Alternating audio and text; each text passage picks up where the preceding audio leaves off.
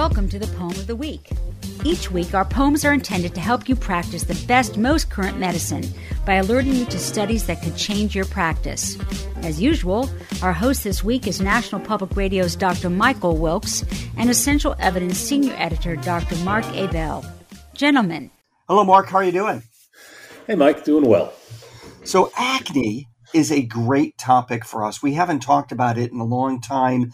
Nobody that I know of really dies of acne, but it can have a pretty profound psychological impact, particularly on younger adults. It can contribute to low self-esteem and depression and anxiety. And as a result, there is a pretty big demand for acne therapies.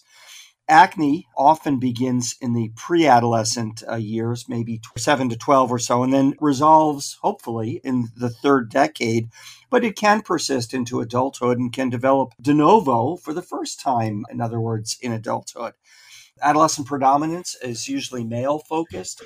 As you get older, post-adolescent acne has a female predilection.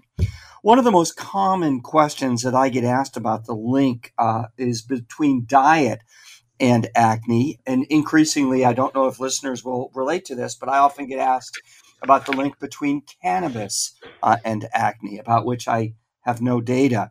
When I was a kid, we used to get told that chocolate was the big boogeyman and that it caused all kinds of acne. I think that that's been shown not to be the case.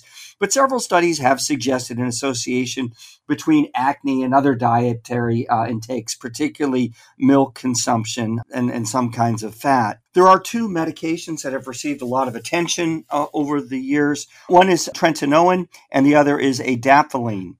Both are popular. They're widely used retinoids on the market.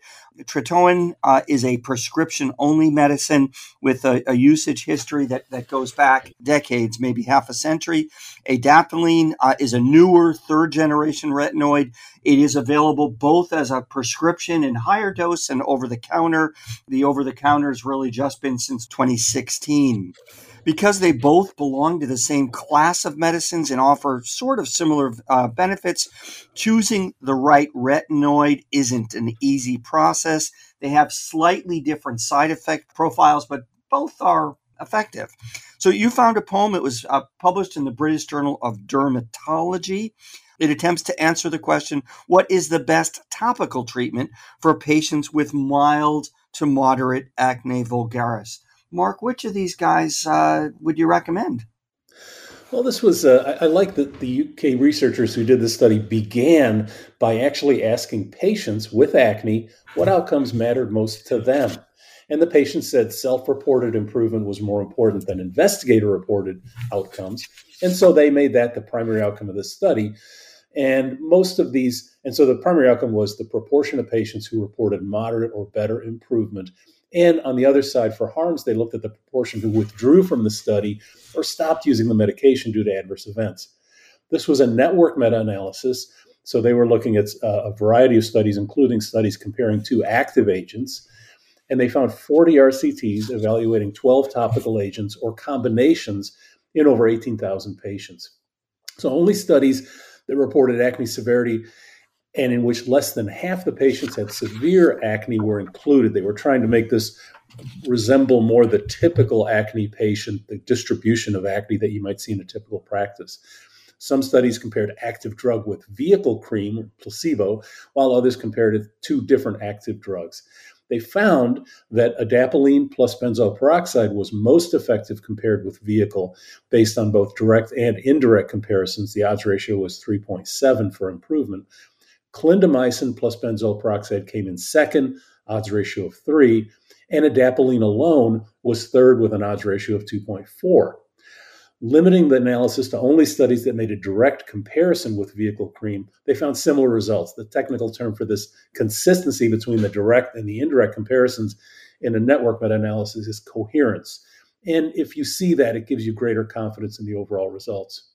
Looking at the flip side of harms, with regards to withdrawals due to adverse events, adapalene plus benzoyl peroxide, again, while it was the most effective, also had the highest rate of adverse events, odds ratio 2.9, followed by benzoyl peroxide alone, 1.6, and clindamycin plus benzoyl peroxide, odds ratio 1.4.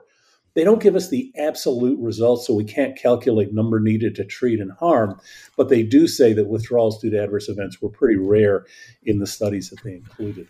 So the bottom line is for patients with mild to moderate and to some extent severe acne, this network meta-analysis suggests starting with either adapalene plus benzoyl peroxide, clindamycin plus benzoyl peroxide, or adapalene alone. If they don't tolerate either of the BPO, the benzoyl peroxide containing meds, they could try adapalene alone as an alternative. Right. Interesting. Very interesting study. I guess the question is, what are the hazards? I would think that the reason that the adapalene plus the benzoyl peroxide had the highest dropout rate is simply because it's the most drying, right? And people don't like that, and you get cracky skin, and it hurts. Yeah, it's the most irritating for sure, but it's kind of a two-edged sword, right? It's also the most effective, and it really depends on the balance, and it's going to vary from person to person. And some people are going to tolerate it pretty well; others, it's going to be more distressing, and they might want to try again adapalene alone. Right. One trick that I've used is in those patients where it certainly is. It's less irritating than the alternatives, but you can go to every other day. That seems to help a bit. But anyways, thanks. It's again, not a life-saving intervention, but it's nice to know what the evidence suggests for something that we end up spending a lot of time treating. It is if you're an adolescent. So yeah, it's good to know. Talk with you again next week, Mark. All right. Well, that's this week's poem. Thanks for listening.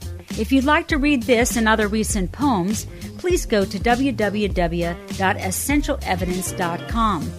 And please join us again next week for another medical poem.